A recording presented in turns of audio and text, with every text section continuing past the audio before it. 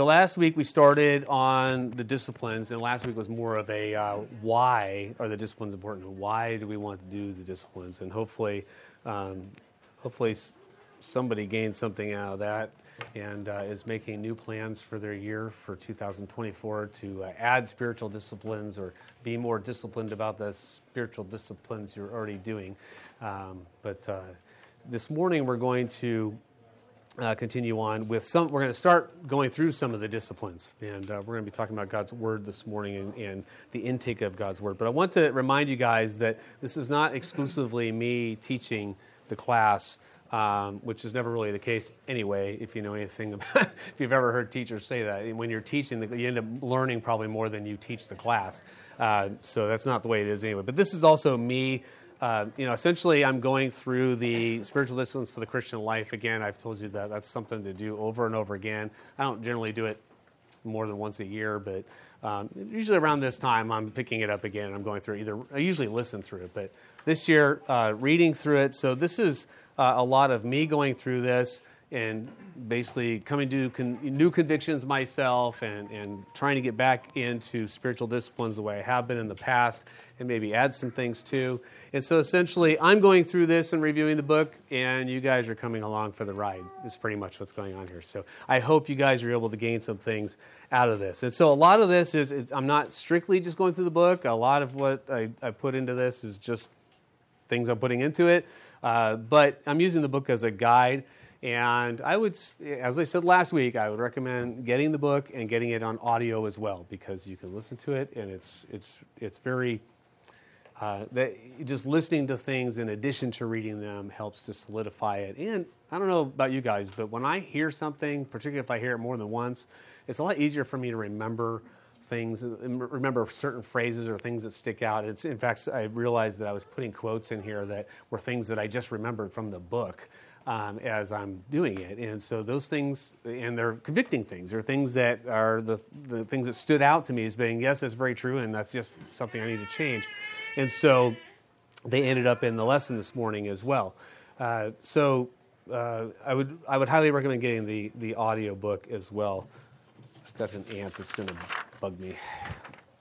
Okay. Get it? Bug me. And I didn't get rid of them. I just kept them on my paper. There he goes. Okay. Scratch that, Amy, when you get to the audio. Okay. I hope this series proves to be useful to you guys as well. Now, what are the spiritual disciplines? So hopefully you guys are aware of what some of these are, and these are just some of them, but I'm going to list out where we're going with this. We may not cover all these, but a lot of these are the ones that he covers in the book. So, spiritual disciplines, intake of God's Word, which we're going to talk about this morning. And that includes not just reading God's Word, but it also includes hearing God's Word, which would be preaching and being in this class this morning, listening to recordings of the Bible. Of course, it does include your personal reading, but it also includes Bible study, not just reading it, but studying it. Intake of Bible commentary and application resources. So if you're reading good books about Scripture and you're learning things about the Word, that is part of the discipline as well.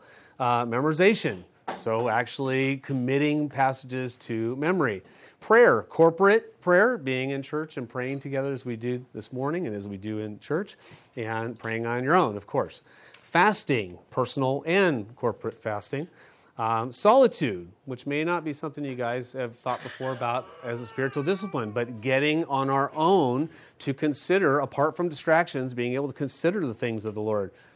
Worship, church attendance, as you guys are doing this morning. And this is one spiritual discipline I think everybody in this room is pretty good at, is worship together in church attendance.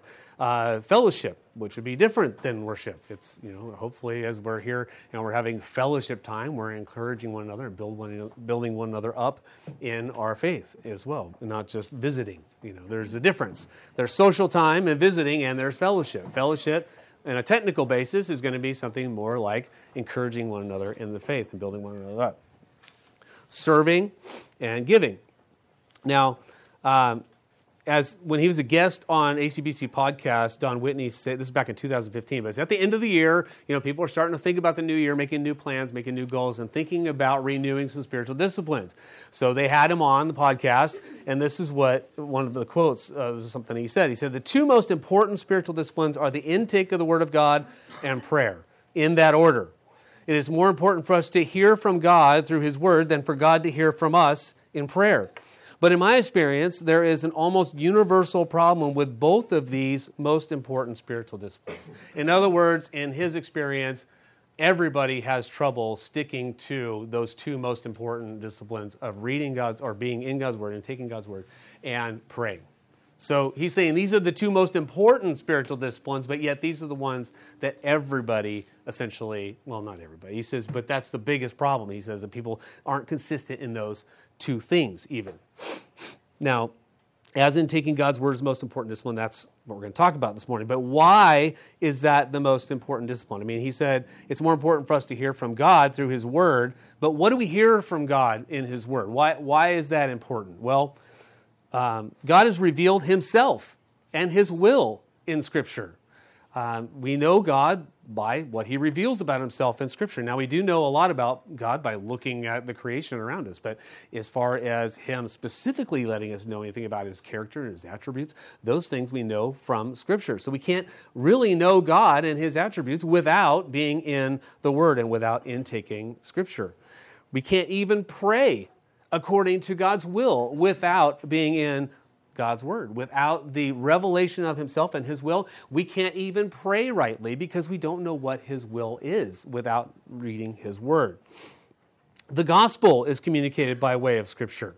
So apart from God's special revelation and the preservation of His Word through the ages, we would not have the authoritative communication of the only way to be in right relationship with the Creator. We would have no way of having that known specifically in an authoritative way. Now, it could be passed on by word of mouth from generation to generation, generation to generation, but is that going to be an authoritative source? How are we going to know that that's what God intended when we just hear it from somebody else and we never see it in God's Word? We never see it in His preserved Word that's been brought down through the ages to us. We talked about communicating as parents a few weeks ago. Deuteronomy tells us to communicate God's Word to our children in our homes. Remember we talked about when you rise and when you lie down and when you're walking along the road, and put it on your gates and put it on the doorposts of your home. We're commanded to teach our kids in all these different ways and in every way as we train them up. So we're not able to do that if we're not in the Word. And God has made His will known to us so that we can share that with our children as well. David, the man after God's own heart, wrote, and this is Psalm 19, "The law of the Lord is perfect, restoring the soul. The testimony of the Lord is sure, making wise the simple. The precepts of the Lord are right, rejoicing the heart. The commandment of the Lord is pure, enlightening the eyes. The fear of the Lord is clean, enduring forever. The judgments of the Lord are true, they are righteous altogether. They are more desirable than gold, yes, than much fine gold, sweeter also than honey, and the drippings of the honeycomb. Moreover, by them your servant is warned, keeping them there is great reward." So, do we value the Word like David did? David, when he says it's more desirable than gold, yes, than much fine gold, and sweeter also than honey, and the drippings of the honeycomb. He is describing the Word, and of course, if you read Psalm 119, it's all about how wonderful the Word is and how applicable it is to our lives. And, David writes these things, and he's writing because he has a infinite value of the Word. He can't value it anymore. It's more valuable to him than anything else. And so, do we have that? Do we have that? Are we cultivating a love for God's Word in that way? Reading, I want to make just a statement about reading in general. God has communicated to us in a form that requires us to read. So if somebody says, I don't like to read, well, okay, you may not like to read, but that's how God has communicated to us in a book. So we need to value, if you don't like it, you need to value reading. It seems this is something we should take seriously for us and our children. We've talked about before about the value of learning wisdom from other people and from written sources and from what other people have experienced. And certainly what God has communicated to us, rather than learning things the hard way, right? But we're not going to learn from God's Word unless we have a value for reading. And there is a difference between reading it and hearing it. And we're going to talk more broadly about those things. But just the fact that we are able to read, we are so blessed to have God's Word in our language. You know, God has communicated to us in a book, but we here in America and so many other nations around the world, we are so blessed to have God's Word in our language, because that's not the case for everybody. That's not the case for every culture, every people group. There are many people groups in the world that don't have the Scripture, and many who have very few or possibly no literate people at all in their group. So we are so fortunate, and oftentimes I think we miss that. Oftentimes we don't even think about how blessed we are by God that He has given us His Word and given us the ability to read it. Don Whitney says, fact is that many, now this is, he's talking about, he had been talking about a tribal group they went to visit, and they had no Bibles whatsoever in where they were at. The only thing they had was a preacher that came around like every 6 weeks or something like that, and he gave like one of 6 messages. So like every, a couple times a year, they got the same message twice. So they weren't getting very much Bible fed to them at all. So they had collected some money, and they got some Bibles for this group who they could read. They just didn't have any Bibles. But he says, after that, he says, fact is, however, that many of us have more Bibles in our home than entire churches have in some impoverished or isolated parts of the world. But it's one thing to be unfamiliar with Scripture when you don't own a Bible. It's another when you have a bookshelf full. And this is one of those quotes that stuck out to me. I probably could have said it from memory. But it's because it's convicting in that we have Bibles galore, but we don't value them like somebody would who doesn't have the Word, and they have no exposure to it. So we take it for granted, essentially, is what I'm saying. And so we oftentimes don't have a love for the Word that we ought to. Scripture has a lot to say about the value and necessity of the Word. Romans 10:17. So faith comes from hearing, and hearing by the Word of Christ. Ephesians 6 describes the Word as the sword of the Spirit. Colossians 3 tells us to let the Word of Christ richly dwell within you. Obviously, it's not going to happen if we're not taking it in, right? In order for it to richly dwell within us, we need to be taking it in large measure. As was stated last week, 2 Timothy 2:15, be diligent to present yourself approved to God as a workman who does not need to be ashamed, accurately handling the word of truth. We're not going to accurately handle the word of truth if we're not in the word of truth. 2 Timothy 3:16 and 17, all Scripture is inspired. Remember, that's literally breathed out by God. Profitable for teaching, for reproof, for correction, for training in righteousness, so that the man of God may be adequate, equipped for every good work.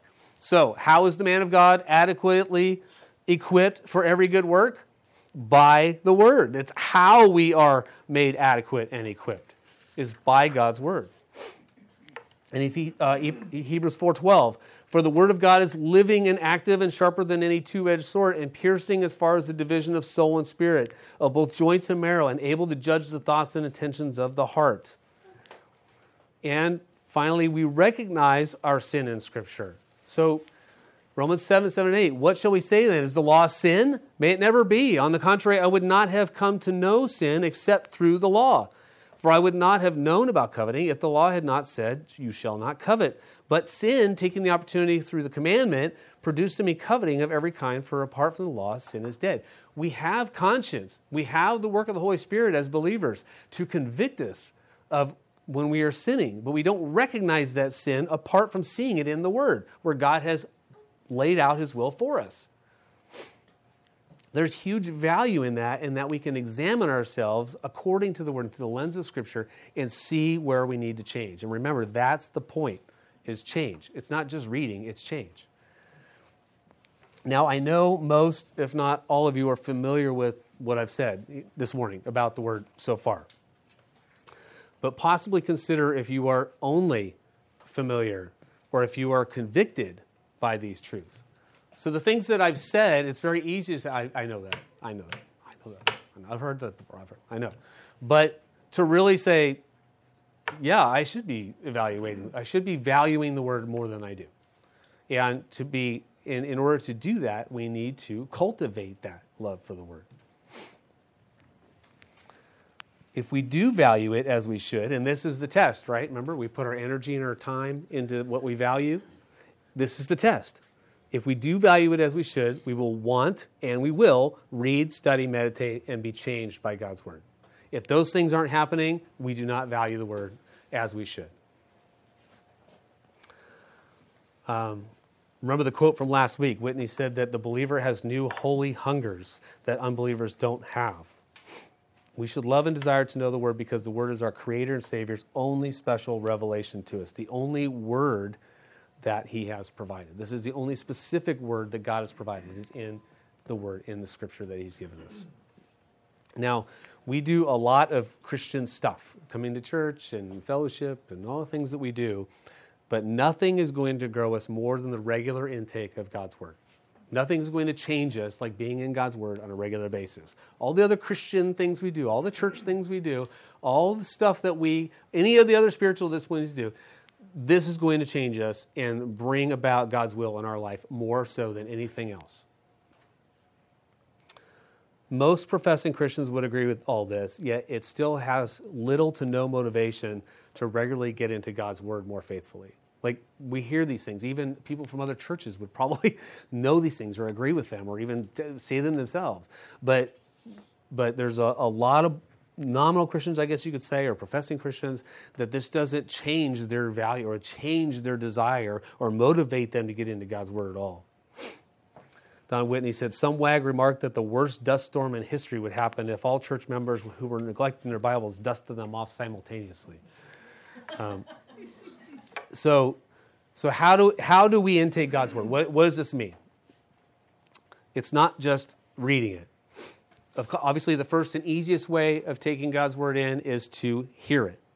So that would be like you are this morning. You're coming into church, you're hearing me, hearing Chris, you're hearing God's word read, you're hearing God's word exposited, expounded upon. So coming and sitting, why is this a discipline then if it's so easy just to hear it? Well, because we must do the work of regularly placing ourselves into proximity of hearing the word. As I said, that's what you guys are doing. You guys are here. This is what you come for. You come to hear the word. In attending church where the word is faithfully preached and exposited regularly. And that's a discipline.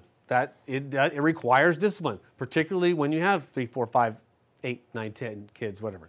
So to get out the door and get here and do all that's necessary in order to get everybody here and to spend time at church every week and hear the word preached is a discipline.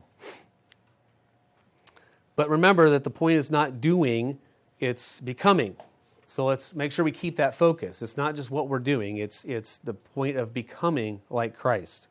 The point of hearing is not to hear. The point of hearing is not to just check off the box. Remember, as being a spiritual discipline, I came to church, I'm going to check that box. That's not the point. The point is hearing for the purpose of changing in obedience. James 1:22-25.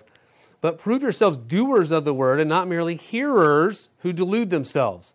For if anyone is a hearer of the word and not a doer, he is like a man who looks at his natural face in a mirror. For once he has looked at himself and gone away, he has immediately forgotten what kind of person he was. But one who looks intently at the perfect law, the law of liberty, and abides by it, not having become a forgetful hearer, but an effectual doer, this man will be blessed in what he does. I've heard somebody say that the reason it says that it's like a man instead of a woman who looks at his natural, because the man's going to forget what he looks like when he walks away, but the woman most likely wouldn't. So, now, I haven't read the book, but I just thought of it as I was looking over my notes before coming in here, and maybe somebody else can give a testimony. But expository listening, Ron, who is that? Who wrote it? Ken Ramey? Okay. Anyway, that's what I need to get. I just thought of it. So, but the idea, the concept of it, listening with intention, right? Now, a secondary for us anyway method of hearing God's word is listening to an audio Bible or recorded preaching and teaching on God's word. Now, we'll talk about audio Bibles again when we get to memorization, but listening to the Bible can be useful. So listening instead of actually reading it on paper for yourself. Now, I do want to put some caution in here on this, though, because in my opinion, and I think others would agree, listening to the Bible is not the best way to get your main Bible intake. It's too easy to not pay attention. It's too easy to just have your mind. And in my experience, personally, as well as counseling others, listening to Scripture, like an audio Bible, is best for complementing other Scripture intake. So if you're trying to gain familiarity with a passage, or if you're trying to memorize a passage, which we'll get to later, it's good to listen to a section or a book over and over again as you drive or shave or whatever. The repetition is helpful. Listening as a substitute for reading is not enough. So so this lesson's going to be a little more, and hopefully as we go on with these disciplines, we're going to try and put some more practicality into this, okay? So listening is not necessarily the best way to go about it. Now, someone may be able to pay attention enough for it to be useful as a primary intake as opposed to reading, but I would caution anyone to automatically think that you're that person, right?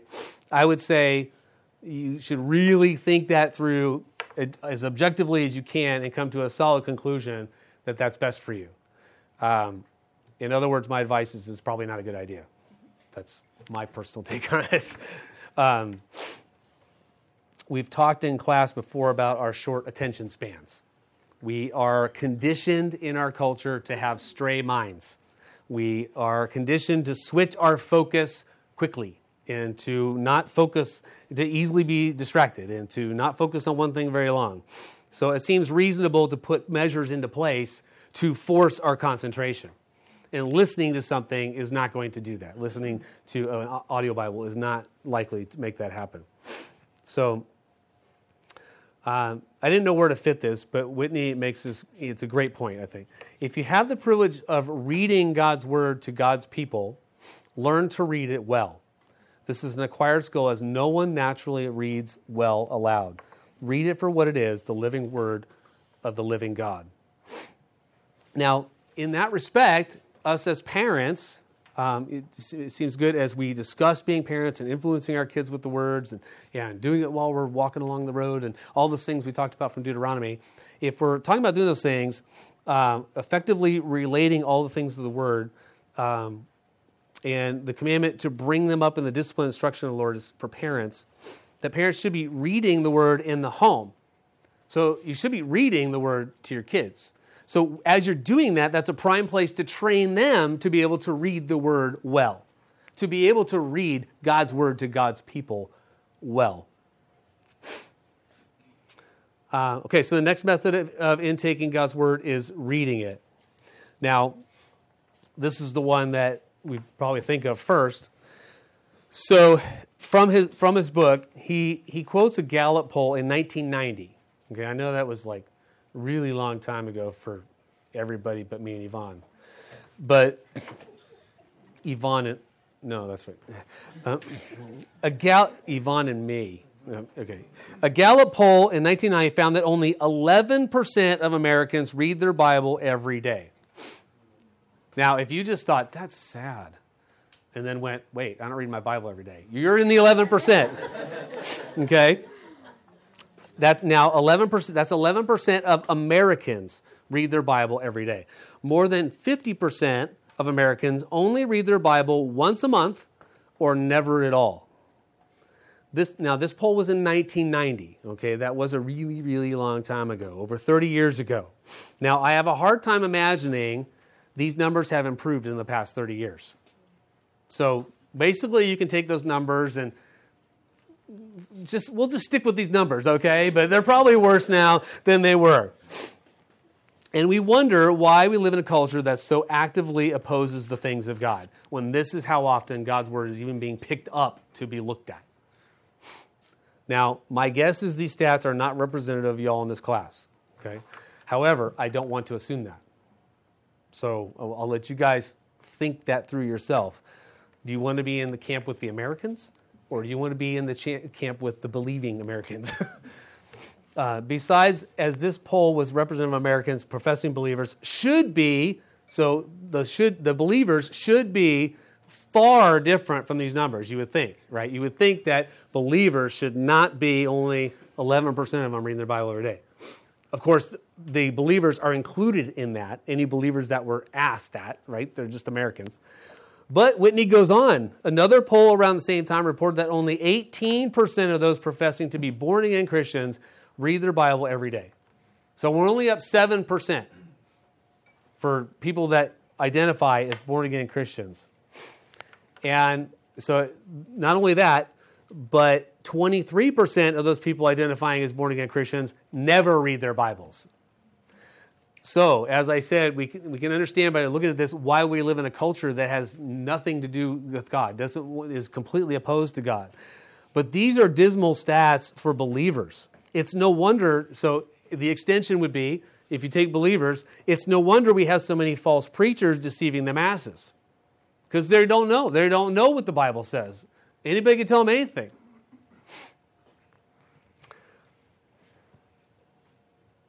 If, as Whitney says, the regular intake of God's Word is the greatest factor for change in godliness, these kind of numbers give us a great indicator on why there are so many nominal Christians that have no idea what the Scripture says. So you have a lot of people that are identifying as born-again Christians that never read their Bible. 23% of them back in 1990. Probably more like something else now, 30% or something. Who knows? But there's a lot of people that identify as believers that never pick up God's Word. We read in the Gospels that Jesus asked, have you not read? He assumes those identifying as God's people would have read God's Word. Quoting Deuteronomy 8:3, Jesus said, man shall not live on bread alone, but on every word that proceeds out of the mouth of God. Now, if we are to live, so man shall not live on bread alone, but on every word that proceeds out of the mouth of God. If we are to live on every word, shouldn't we be reading every word? Right? If we're going to live on it, we need to read it. We need to understand it. We need to know it. Now, since all Scripture is profitable, shouldn't we be taking in all Scripture so that we can be adequately equipped to do what God would have us to do? So if all Scripture is profitable, we should be taking in all Scripture, right? Now, some more practical stuff, hopefully. So being intentional about this. So first part of being intentional about getting into God's Word is making the time. Okay? The Bible is over 2,000 pages long. Okay? Unless you have really big pages, I guess. But my Bible is 2,000 pages. And that's a big book. That's daunting for most people to get through a 2,000-page book. And honestly, if it was something other than the Bible, I would never read it. Because there's no way I'm going to take the time or have the attention span to go for 2,000 pages of anything other than the Bible. However, now I may have said this in this class before. I probably have. So somebody might have the answer. Does anyone want to take a guess or remember, if I said it before, how long it takes to read through the whole Bible based on audio Bible readings? So if you have an audio Bible that you're going to listen to, do you know how long it takes to get through it? 72 hours. 71 is what you said, yeah. Right around there, 71. 71 hours. So to read the entire 2,000 pages of Scripture, it only takes 71 hours. Now, when we hear 2,000 pages, we think that's going to take forever. But 71 hours really isn't that long when you think about it. Now, I did a quick Google search, because Google has the answer to everything. Estimates suggest that in 2023, now this was an August 2023 dated article, U.S. adults will spend an average of nearly 3 hours watching TV each day. So we have 71 hours to read through the Bible. The average American watches 3 hours of television every day. That's the average. The number has been decreasing, that number of hours watching TV has been decreasing in recent years.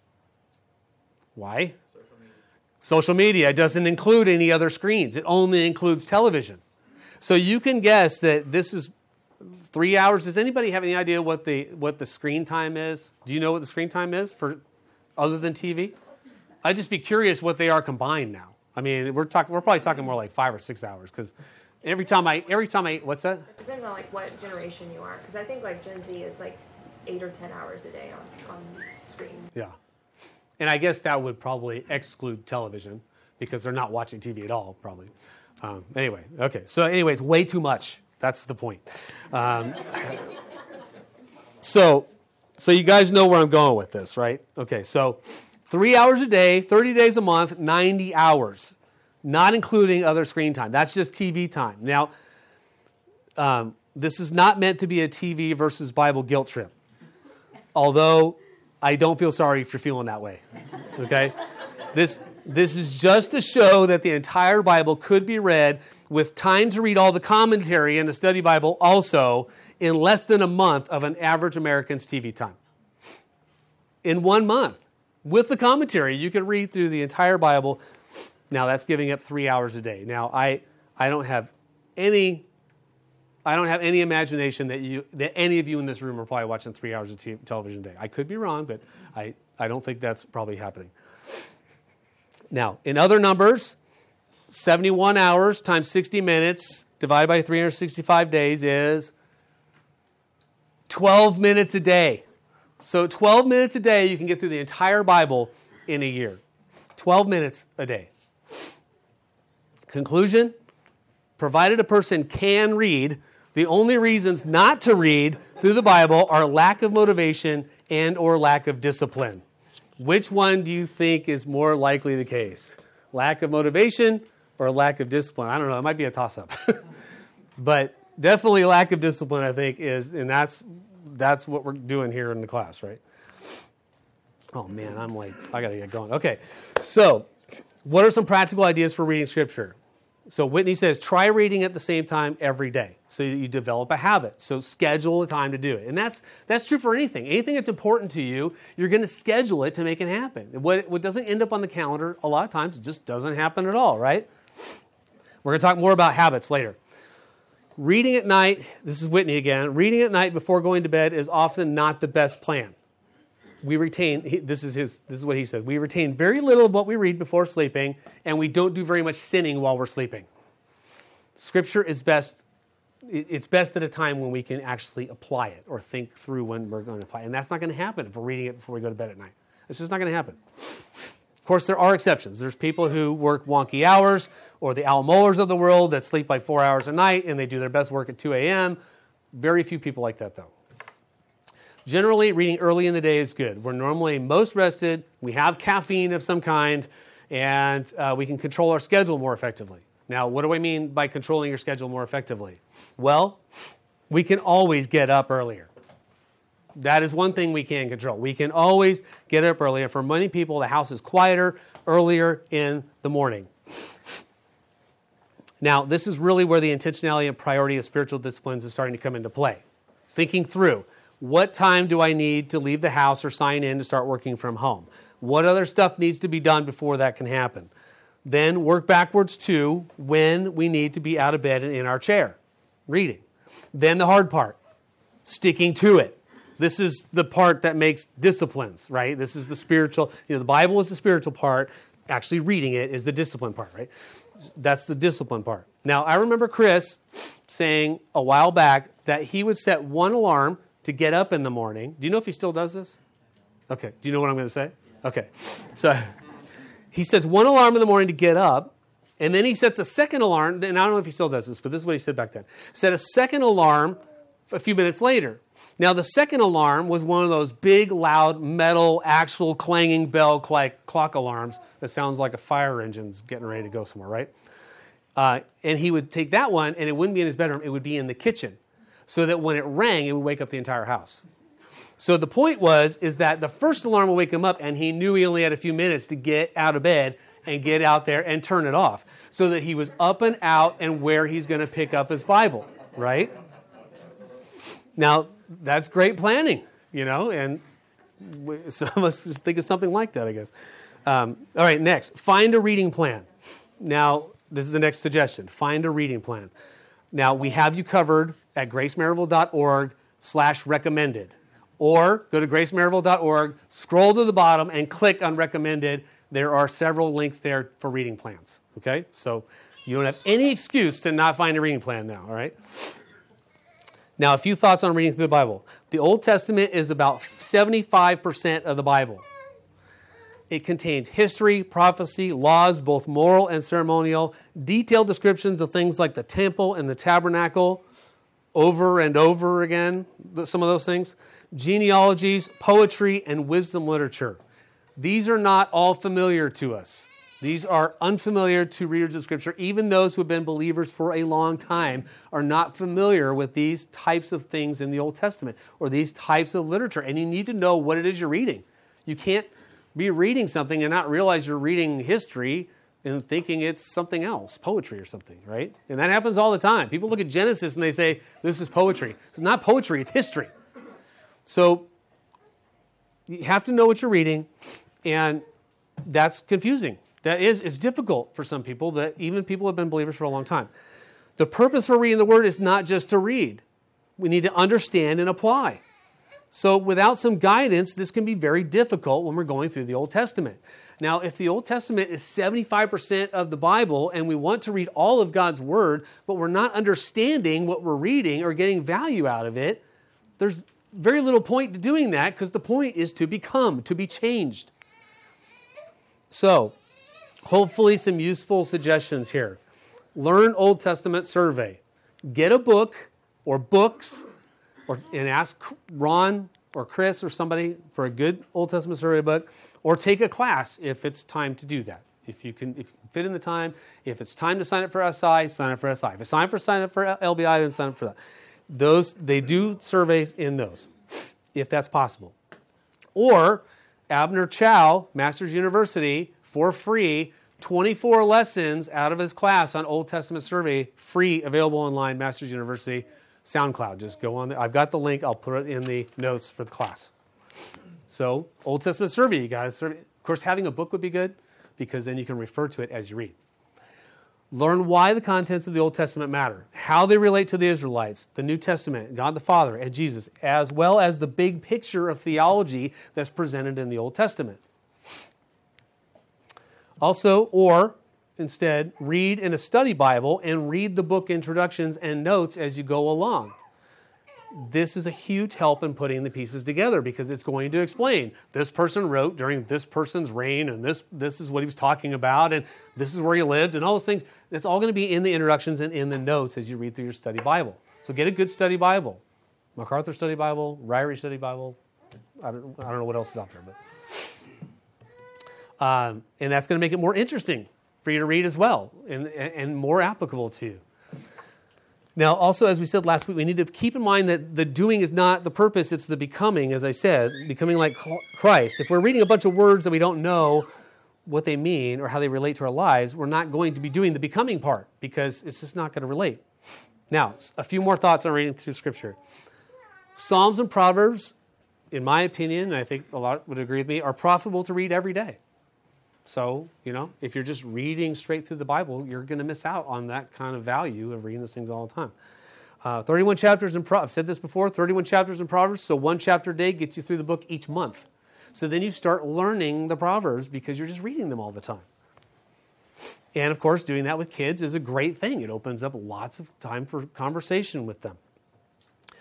There are 150 Psalms, but they're vastly different in length. So if you were going to read the 150 Psalms in 5 months or 1 month or whatever, and just doing it by chapters, you're going to have some days like day number 117 that's 2 verses. And then you're going to have a day like 119 that's going to have 176 verses.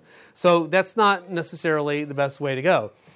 So if you want to read through Psalms and you're going to have a plan for that, then maybe structure it by pages, or I used to do it by sections. I have half-page sections in my Bible. I had so many I wanted to do a day. I'd figure out what was close to that, and I would read that many chapters. So I was always reading about the same amount. And Psalm 119 just ends up being a long psalm read day anyway, no matter how you cut it. So unless you break it up, and you don't want to do that really. If you choose or develop a daily reading plan, reading daily in the New Testament and the Old Testament is beneficial. So if you, like I said, if you spend 75% of your time, that's 9 months out of your year that you're going to be in the Old Testament. You're not even going to get to the New Testament, which is written to church-age believers. If you do it just straight through, you're not going to get to it till, October? I mean, we need to be reading the New Testament on a regular basis. So sub that in or figure out some way to be reading the New Testament also. Suggested, Whitney just has a few things he has to say about suggestions. This is one. He says, read 3 chapters in the Old Testament and 3 in the New Testament every day, and you'll finish the Old Testament once and the New Testament 4 times in a year. So that's 6 chapters. Read 6 chapters. And I know that's a time commitment, but do we value God's Word? If we value God's Word and we want more of it, we can figure out how to do 6 chapters, right? And I'm not saying you have to do that. I'm not going to test anybody or ask anybody, but that seems like a good plan. You're in the New Testament a lot, and you go through the New Testament 4 times a year, you're going to know it a lot better than you did the year before. That's for sure. And you will be growing. Personally, I've liked to read through the Old Testament minus Psalms and Proverbs in a big chunk all at once or in a short amount of time, and then I spend the rest of my time reading New Testament, Psalms, and Proverbs. So just reading in those areas. Now, there's no commandment to read through the Bible in any particular time frame. So when we're talking about reading through the Bible in a year, and some of us come up with that idea every year and say, I'm going to read through the Bible this year. There's no commandment to do that. So you don't have to read through the Bible in any certain amount of time.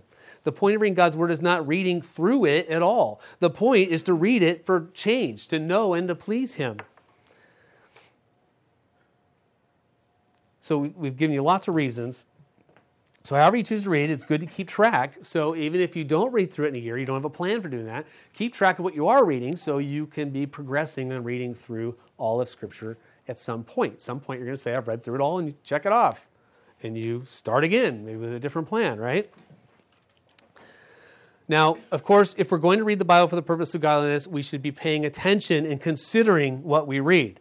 We should be in the habit of thinking about how what we read applies to our lives. So in other words, we don't want to just read it to check the box and have no idea what we read when we walked away, which I'm guessing we have all had that experience. We don't want that to happen. So if we stop and contemplate on what God's Word says, otherwise we're going to walk away not having benefited from our time in the Word. And we're going to be like that forgetful hearer of James 1 that doesn't even remember what he looks like when he walks away from the mirror, right? Remember, the check boxes are useful, but only when the heart is behind them. A third aspect of intaking God's Word is study. Now, the main difference between reading and studying is a pen and paper, is using a pen and paper, writing down what you think, writing down your questions, and then finding answers to those things, or thinking about, as you're reading, how can I apply this to my life? What does this mean to me? How have I been sinning that I'm recognizing in that's studying it. That's the difference. So when we think of study, we think we got to get all these books out and start learning all these things and all these details. That's study also, and that's good. But that's not necessary to be studying God's Word. The more we do it, the more you're going to want to get into it, though. Of course, this levels our intake up, right? Getting closer to the labor of the Christian life that we talked about last week. Whitney quotes R.C. Sproul. He says, "Here then is the real problem of our negligence. We fail in our duty to study God's Word, not so much because it's difficult to understand, not so much because it's dull and boring, but because it is work. Our problem is not a lack of intelligence or a lack of passion. Our problem is that we are lazy." Study involves more than just reading, as it is practiced in an effort to better understand what we are reading. Now, Blue Letter Bible, Blue Letter Bible is a wonderful tool for studying your Bible. And it's great just to have it open while you're reading, because you come across something it's not familiar to you, you look it up in Blue Letter Bible and it's right there. It'll tell you. It's got tons of resources there. Now, there's some good commentaries on there, and there's some other commentaries. I don't know if they're good or not. I'm not going to say they're not. I'm just going to say that I'm not familiar with them. And so I stick with what's familiar. So again, ask Chris or Ron what the ones are that are reasonable. I believe Blue Letter Bible, I think it's put out by Calvary Chapel. And so a lot of their commentary stuff is their pastor's stuff. The pastors in their network is a lot of the commentary. So I just stay away. I don't know if it's good or bad. I'm not saying anything about Calvary Chapel. I'm just saying I don't know. So I stay away from it.